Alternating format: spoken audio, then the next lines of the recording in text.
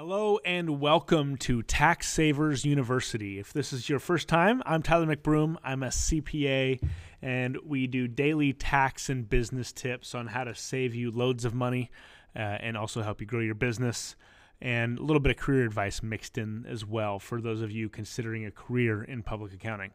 And we don't do any ads or charge for this podcast, but I would ask that if you do find some value in any of the tips that we share here, that you either A, tell a friend, or B, give us a review. It's my thought that not enough people understand or know tax concepts, especially all the stuff we share here, and really trying to spread the knowledge of taxes across the tax savers nation. So the more you could share it with a friend or give us a review helps us spread that message. So thank you. Thank you for following. And if you're not subscribed, hit that subscribe button. And let's dive into the podcast.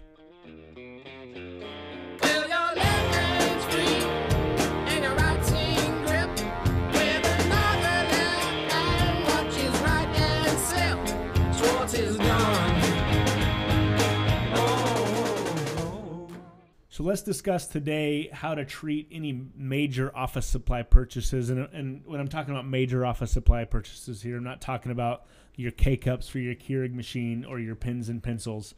I'm talking about expensive monitors, computers, desks, other pieces of equipment, and how those are handled.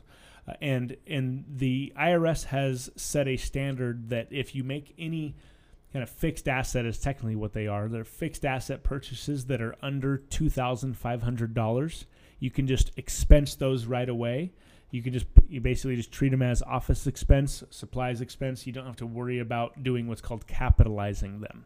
So anything over $2,500, that's a major item that you're going to be using for over a year, couple years period of time.